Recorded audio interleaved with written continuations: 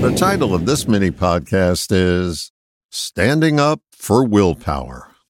I'd like to say a few words on behalf of the much maligned topic of willpower.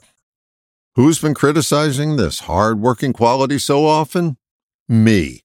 Fact. Willpower works 10 times harder than most attributes we own. But the problem isn't its effort, it's its failure rate. If effort won blue ribbons, willpower would always be the hands-down winner. It isn't.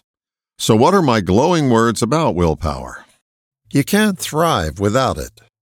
Willpower plays a crucial role in all of our accomplishments, but it's not a marquee player, even though its PR agent would have us believe that.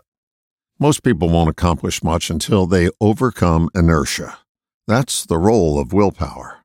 If we think of accomplishment as an old-fashioned bomb, it needs 3 things to ignite.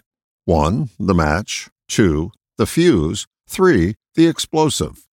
Willpower is the match. The snafu we run into is lighting match after match without cozying up next to a fuse. Willpower is not a team player. It thinks it can do everything on its own. It can't. If you've hired willpower to get a job done, you'll get buyer's remorse.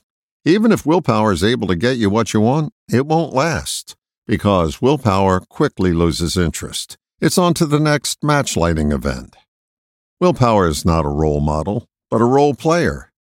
If you're attempting to cast it in a starring role, there'll be no bang at the box office. There is a part of you that gets things done, and it's ably served by having willpower light its fuse. But if things are always grinding to a halt for you, you've put too much faith in the grindstone, or there's too much grease on your elbow. Willpower needs to do its work and then step back and let the process happen. Its constant meddling in areas where it has no expertise brings us little accomplishment and even littler peace. I propose we give willpower what it's looking for: recognition. Recognize it will only take you so far. All the best, John.